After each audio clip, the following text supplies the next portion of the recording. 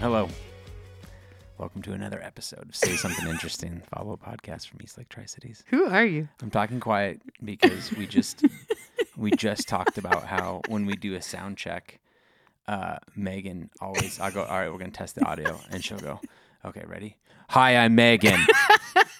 And talk in a way that she doesn't actually normally talk. That's not true. I'm actually quite loud. Testing voice. Yeah, I think I just get excited. Actual voice is very meek and mild. No, it's not. Please, sir, may I have one more? That's how it is. There's no part of my voice ever that's meek and mild. Well, I don't know. How's Megan doing? Pretty good. I should say, this is the follow-up podcast from East Lake Tri-Cities Church. My name is Brent, I'm the teaching pastor. My friend Megan's here with me. Hi. As well. And it's starting to feel like a little springtime here. I have one tulip. One? Yep. That's nice. Well, because this is my first spring in my house. Did you plant it or No, was it already there? It just popped up. Oh, good. And I was like, bonus. like a month ago. And I was like, oh, hey. And that's always fun. It opened for the first time yesterday. Oh, nice. It's yellow and has a black inside. I got my sprinklers up and go. Do you have sprinklers? I do, but I am not. I'm going to wait and do that for a while. Smart. Yeah. Because it's cool enough that it doesn't matter. And it doesn't really need it. Yeah. For me, it was like I had nothing going on Saturday and I had a couple hours and I knew that I had at least 2 that I needed to work on. Turns out I've got about 4 that need work, which is always exciting. It's always just a fun little present to open every I have spring. one for sure that I know needs something done to it, which I've never done any of that ever before. So that'll be great. Fun. It's so fun. As I was digging in the dirt and coming up against all kinds of tree roots that had taken in on the sprinkler, I was like, this is how I love spending Saturdays. Yeah. If I could dial it up and picture it, it would be doing this. Yeah. It is interesting, though, because the crabgrass doesn't start getting, like, the real grass is green now, but I have a lot of crabgrass in my yard. And so I'm like, okay, that's the percentage. There we go. Good to know. Yeah. 75% crabgrass. Oh, yeah, at Very least. Good. At least.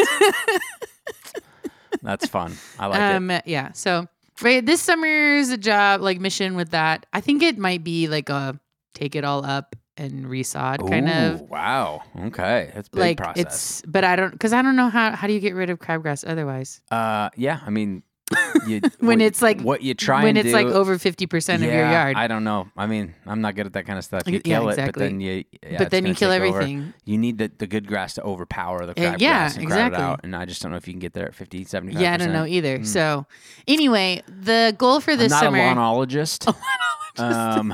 So I don't know. I couldn't give you any authoritative advice on that. So the goal for this summer is just to keep it away from places I don't want it to be. Yeah. Yeah. So prevention of expansion. Yeah. That's what this summer's goal is. If you can't tell, based on the topic that we decided to start the podcast with, I turned 40 last week, which feels very appropriate to be talking about lawns as if other people are very interested in our lawns. You know what I mean? These are the musings of... These are the musings. You know, middle-aged and close to middle-aged homeowners. Came to my birthday party. I sure did. On Friday okay, night. didn't know if you were going to bring it up because you got all mad at me last week for bringing it up. No, I wasn't mad. It was, it hadn't happened yet. So, okay. So we had some friends over and we did a trivia night. Mm-hmm. And it was all trivia based, not like on me, but like things that I like or movies that whatever. And you were on team, what was your team name? The Over-Unders. Oh, that was the safe one. We had some not so safe. Yeah, which people titles. didn't get, but I was like, no, this is a perfect Brent trivia night game. That's a great Thank you. Great one. I came up with it. It was my idea. Kylie got it. She said it. Yeah, right? and then Eric Retness was like, what does that even mean? And I was like, it's Eric, a betting thing. You know what? Stop. And he was like, oh, they're great if you have to explain them. And I was like, excuse me. Yeah, I didn't have to explain it to the people Harry this Potter name glasses. is for. Go home. You're from Spokane. You don't even know. He did drive down from Spokane for it. Which is great. But beautiful. I was just, in my head, I was like, Brent got it. Brent got it. I got it. And that's the only person I cared. Totally. You were the only person I cared I'm who trying to understood that name. recollect where you stood in the standings. Oh, like third to last or something like that? Yeah, not great. Rough. To be fair, the two teams that were like winners were comprised of your childhood friends. So yeah, and your sister. That was the secret weapon. They didn't even win. My sister and I know, but who was in the team who won? And are my like brother-in-law were all on one team, and they got second. Which I know, is but good. the team that won was a team of like 40-year-old men. Yeah. Who have known you for who know over the a decade between Eve 6 and Third Eye Blind. Yeah. Yes. So like, I was like, okay, it makes sense that that's the team that won. It did. It was great. Yeah. Yep. We had some car trivia that our resident GM of McCurley got wrong, which is great. That was always fun. I got it wrong celebrate. too. Yeah. But there was some uproar about that. What was the best round that your team did? The visual round, I think. Okay, so we took double points on that. 7 movies and replaced one of the faces on the cover with my face. I guess actually we got 100% on the last round, which was the anagrams. Yeah, but everybody did. That was a giveaway round. I don't know. Yeah. See, I love my wife. That should have been an opening round. Get everybody's juices flowing. Be like, oh, we're good, guys. We're in this. Yeah. You know what I mean? But that's not how it worked.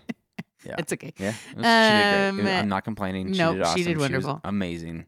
But the movie round. So like there were 2 movies that we didn't get, and then 1 actor that we didn't get.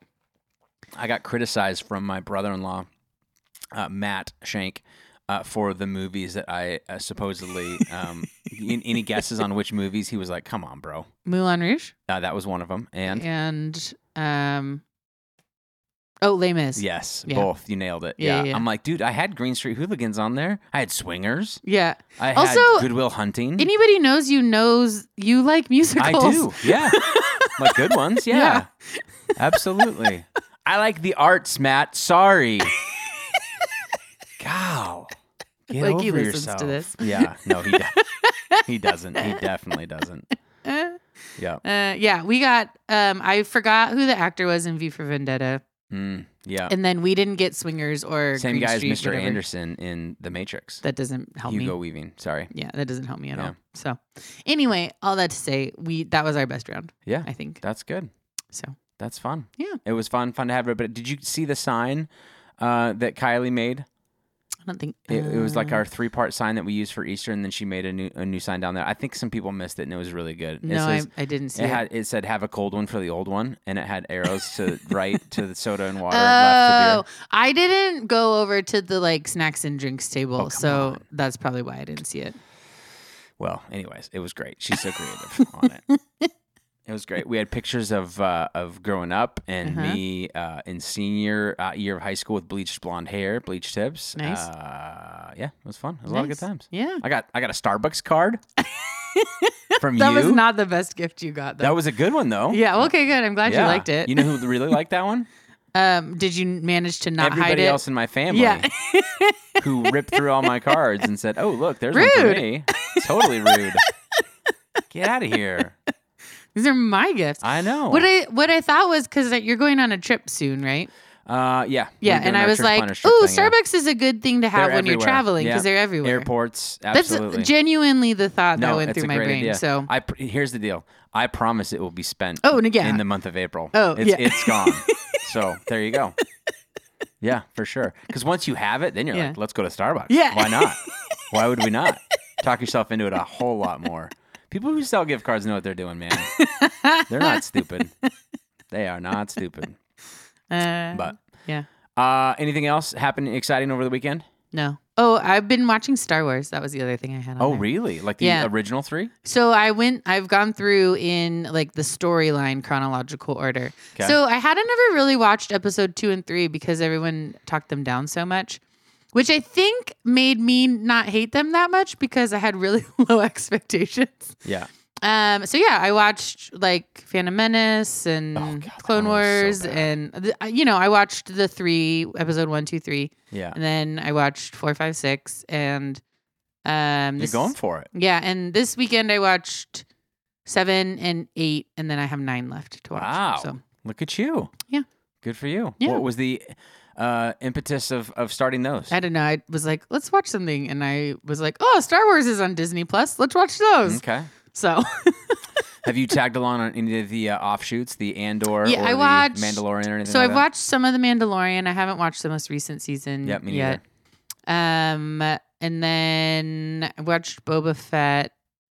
Okay. And then I've seen Rogue One, but I haven't seen the Solo movie yet. Yeah. Is that a movie? It's a movie, yeah. Yeah, they just came out. They came out with a right. movie not that long ago. Yeah. I haven't watched that either. Those ones are like Star Wars stories, so they're like based on characters or whatever, but they're not like in the chronology I've necessarily. tried to start Andor twice and just have not been able to do it. I think I've watched the first episode and it's a little dark, it's a little little slow. dark and slow, yeah. Yeah. I'm just like, I'm tired. I usually watch them at night after everybody goes to bed. And so then I'm like, if it's dark and slow, I fall asleep. Yeah. And I'm like, I'll do it next. I'll do it tomorrow. And then I just don't ever get to it. So. Oh, I've also watched Kenobi or Obi-Wan. What's it called? What's the show called? I think it's Obi-Wan. Yeah. I don't know. I didn't watch that one. Yeah, I heard that one was lame. So it's fine. Yeah. But I mean, I don't know. Yeah. Kylie and I are catching up or are watching Succession. They just launched their final season. Yeah. I saw ads for that recently. Oh my lands.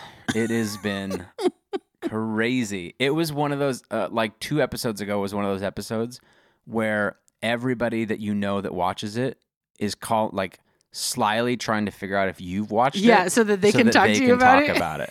So like Jenny came and filmed our intro video the other day and she's all, hey, just by chance, have you watched episode 3 yet? And we're like, no, we're actually getting to the night. And she's like, okay. She's like, great. I don't know what we're going to talk about then. Yeah. My sister texted me and she goes, call me after you watch it, no matter what time of night it is. That's wow. Yeah. Call me. Call me, not text me. No, don't text Call me. me. Don't waste it. Is it your sister Brittany or Brittany, like the next one down? Yeah. So, yeah, it's been really good. It's really crazy. Wow. Yeah, that's we've cool. been really enjoying it. I should talk about it now and just spoil it for everybody else, but Well, nobody that's spoiled rude. it for me. I really went into it not with no like even though everyone was like, well, so that's the hard part. You knew something big was happening, right? And you could kind of get, and in fact, Kylie kind of guessed it. Yeah. And only because everybody was like, you know, that kind of thing. And so I would say that it wasn't completely shocking. Yeah. But still, nevertheless, it just hit home, and it's the final season, and so they're definitely starting to wrap things up. Yeah. And I'm gonna be very, very sad when that show is over. Very sad. So yeah. well, anyways, it's good. Yeah. Ooh, I also, speaking of shows in their last season, the Marvelous Mrs. Maisel, which I like. Yeah. They just started releasing their 5th and last season. Yeah. So I also watched that this weekend, the 3 episodes they released last Friday. Is there, I know the background of it. She's supposed to be a comedian when women in comedy were not really a thing. It's like the late 50s, early 60s. Yeah. And she was like kind of breaking barriers and walls and all well, that kind of yeah. And the first season, she's just like a Jewish housewife in the Upper East Side. Yeah. And then her husband cheats on her, and in like her emotional hijinks ensue. Whatever, she ends up getting up on stage and doing comedy, doing stand-up bit, kind of like just from her head. And in that process discovers that she actually really is really funny, and 2, really enjoys it, and this becomes like a dream for her. So she like is pursuing being a stand-up comedian. Yeah. Which is cool. So is there a lot of actual stand-up humor in it, even now, sure. even in these seasons? Yeah. Yeah. Cool. Yeah. That's great. Yeah. In this season, she's like she just became like a writer for like a Jimmy Fallon Tonight Show kind of a thing, but it's like Gordon Ford, which is like a fake. But you know, it's like it's like so a fake. To be like a it's like their version of Tonight Show or whatever. Yeah. But yeah. Johnny Carson or whatever. Yeah. Mm-hmm. Cool. There you go. We started a new series on Sunday. Yeah, we did. We talked about asking better questions and being the smartest person in the room by asking the best questions. You are a teacher. You get asked a lot of questions. I do get asked a lot of questions. Do you feel like that principle stands true for your students? Like the ones who ask good questions, I think they're smart? Yeah. 100%. Yeah.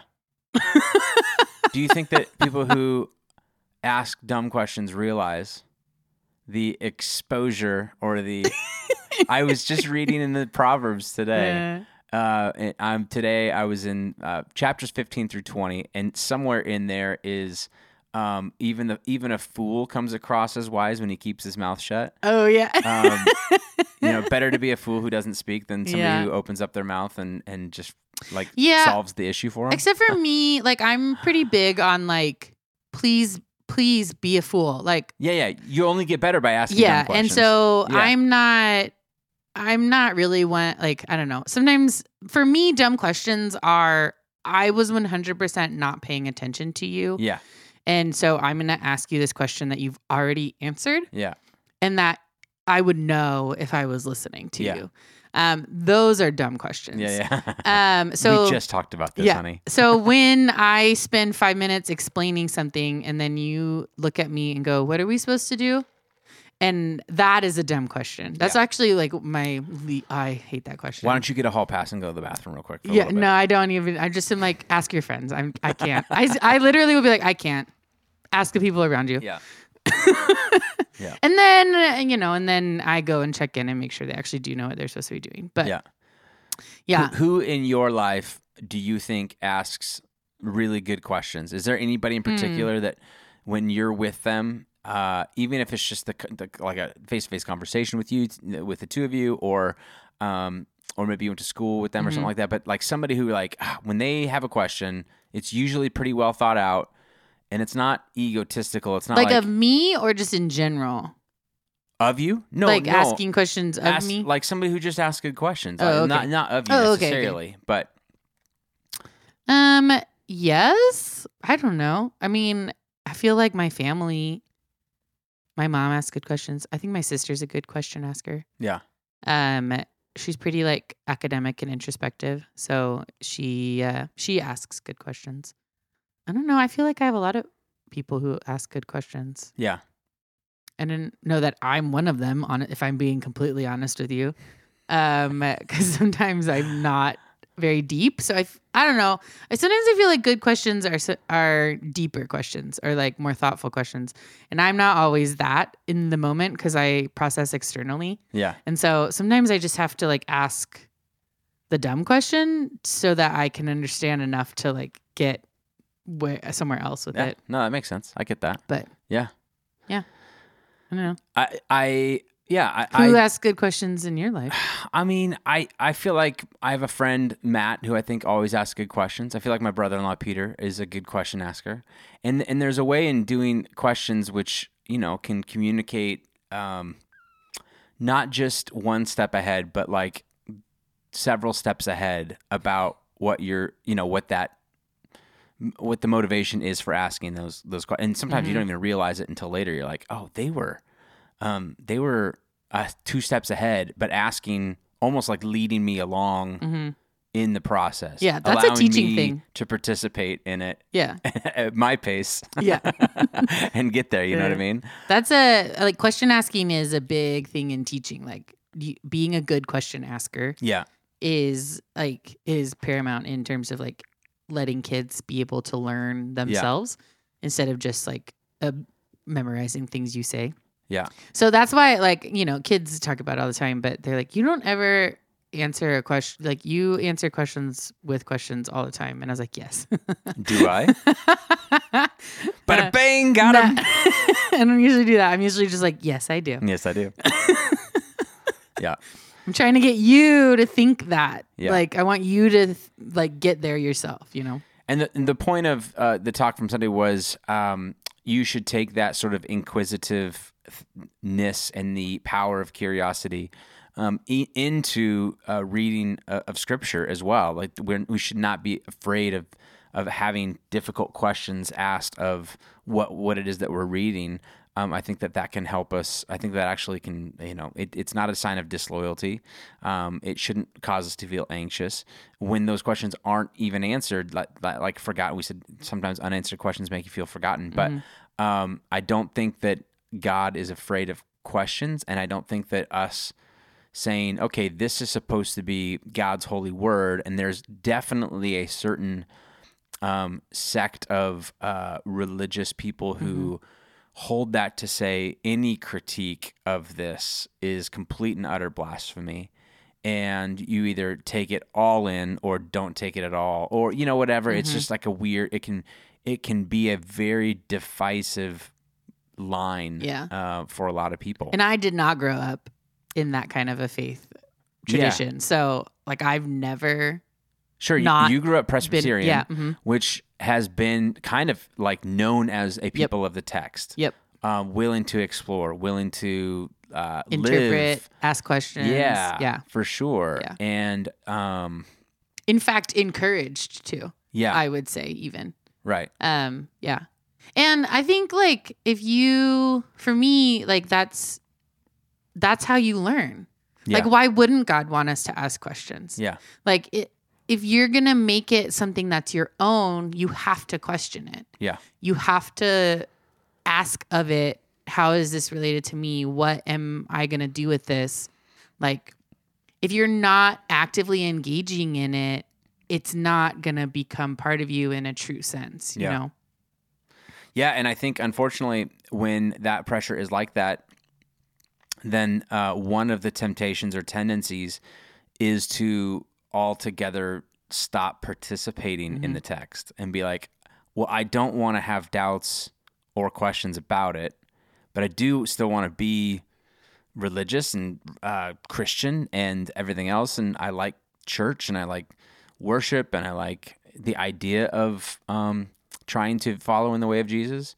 And yet when I personally could dive into a text, it just leads me to more frustrating questions, and so therefore I just won't read a text. I'll just wait for Brent to talk about it or somebody else to talk about it. You know what I mean? Yeah. And that I wanted to say was like, there's better options though. Like there's definitely other strategies than just avoidance of the text, because you don't like the tension of having to live in the unknowns or the doubts or whatever else about it. So I don't know. But that's where learning happens though, right?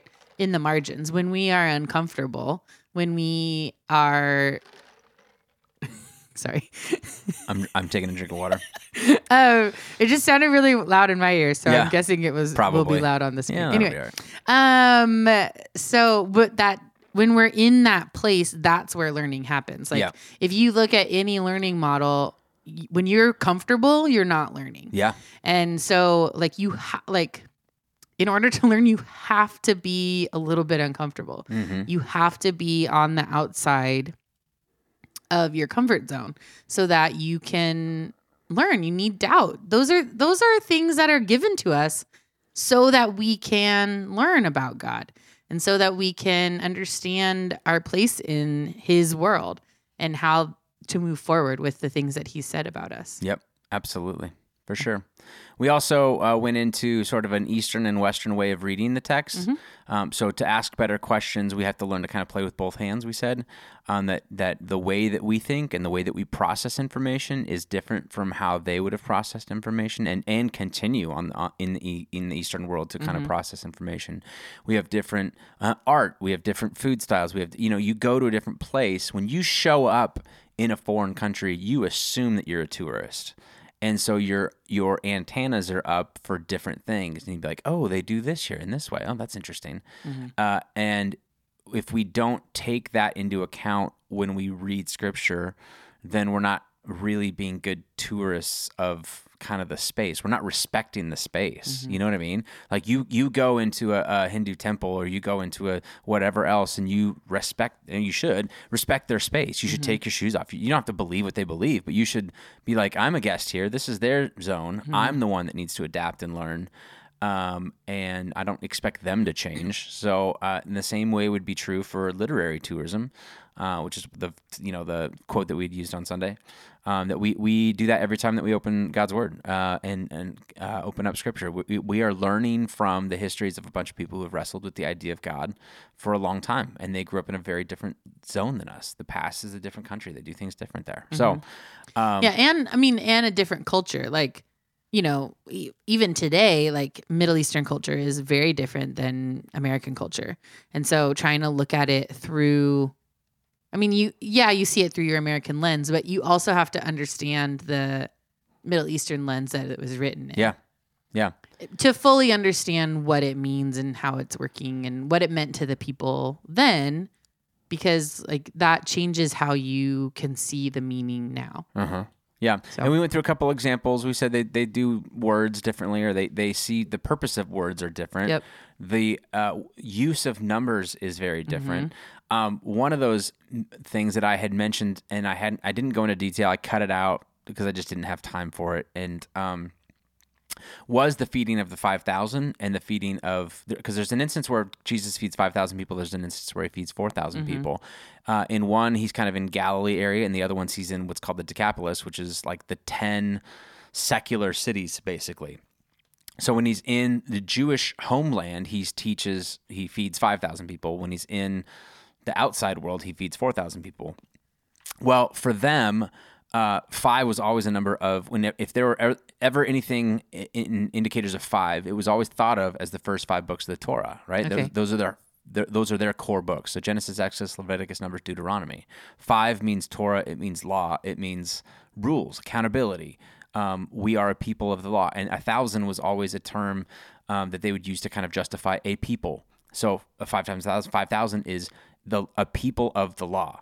So that's what he gets to. And then what's left over are these 12 baskets for the 12 tribes of Israel. Then he goes to the Decapolis, and he preaches to or talks to and feeds 4,000 people. 4 was always for them the 4 ends of the earth, north, south, east, west. This is the wider world at a glance. So he's even the communication tool of saying he goes and preaches to the Jewish people, or his message of love and his message of who God is for the Jewish people, but there's enough left over to be able to go into the pagan world, the north, south, east, west sort of 4,000 thing, and preach to them and have things left over as well. So like it's a communication of this teaching wasn't just for Jews, it was for the entire world and then some beyond that, right? Yeah. Those who come after that, aka you and me 2,000 years later. I mean, it's brilliant in that way. And it's beautiful. And when you don't understand and you get caught in, 5,000, 4,000, like when you, like we don't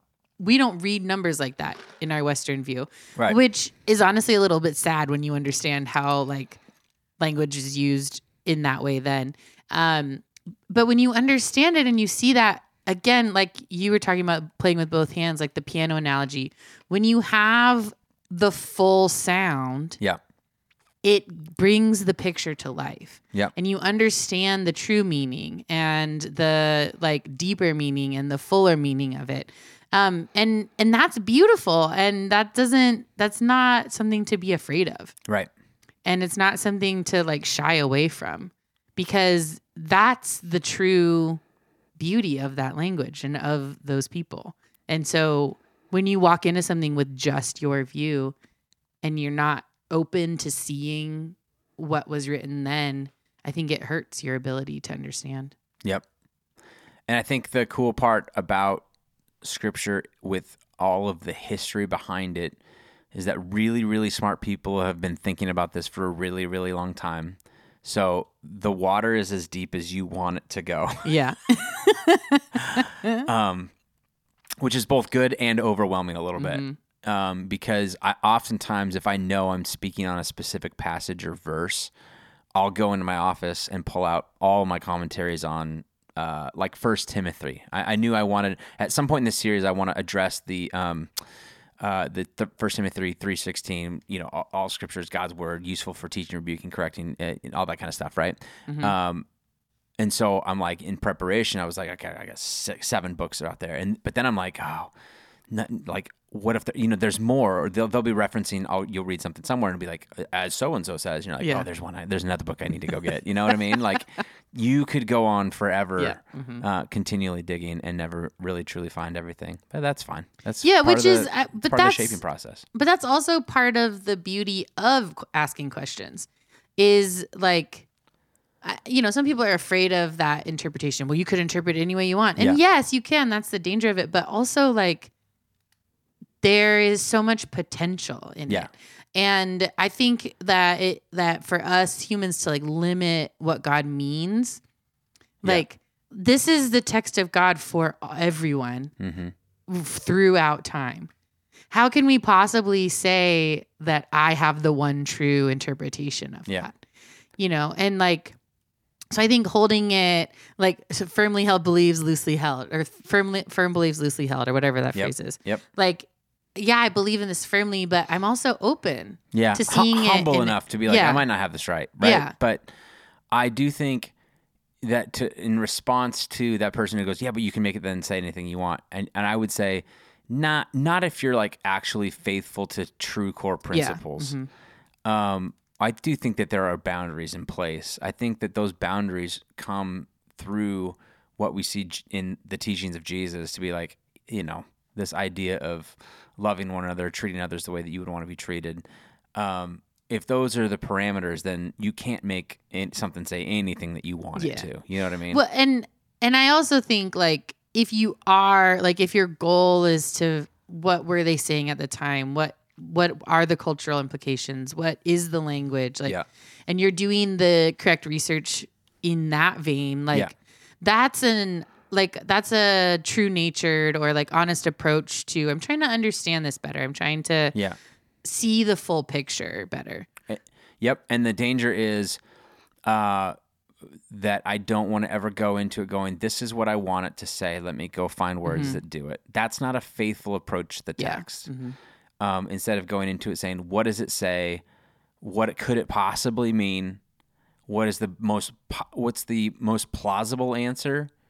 And then freedom in that to be like, okay, that's the most plausible, but it could also, mean this. This is challenging. And what do I know about who God is and who Christ is because of what they've showed me, right? So if you're interpreting text with those boundaries and those questions, I think that's a faithful way and not a heretical way to question the text and to ask questions of the text. Absolutely. Yep. And then the final thing we said was that not only do we read it, but it reads us. And that was kind of my way of saying when we approach this thing, it will, if we approach it with a sense of curiosity and openness and not really going there to find necessarily justification for already pre-held beliefs, but really tell me what it is. Like, I do think it reads us in a way and tells us what it means to be human on a deep level because of the humanness and of who brought this text to life. And that it was, I believe, genuine people wrestling with the idea of God. So, and I think you were also, maybe I'm interpreting this wrong, but like that reading us is also like, it can change as we change, right? 100%, yeah. And so you use dynamic reading, and I was thinking about that. Do you know Avril Lavigne's song "I'm With You"? Oh yeah. Okay. Please, for those of you who don't, it's a great song. I know you are. I'm just like double checking. So I loved Avril Lavigne in the early 2000s. She was great, and I loved that song. What happened to her? She got Lyme disease. And oh my gosh, was like out for a really long time, but she's like coming back a little bit now. Is she? Okay. Anyway, I re-listened to "I'm With You" like a year ago. Okay. And let me tell you, it hits different at 35 and single than it does at 15. It does, yeah. And I was like, oh, dang. Yeah. Avril, that's a deep song for a 20-year-old to write. Come on, you were balling, weren't you? Yeah. Oh, I cried for sure. Yeah. But yeah, so I was thinking about that, like even like we experience that in pop culture, right?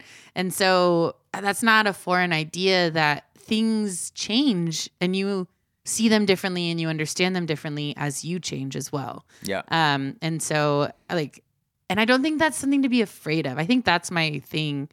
And one thing I'm thankful for, like my upbringing in the Presbyterian church, like none of those things were things to be afraid of. Mm-hmm. They were all things to embrace and lean into and like, use them to gain understanding. Yeah.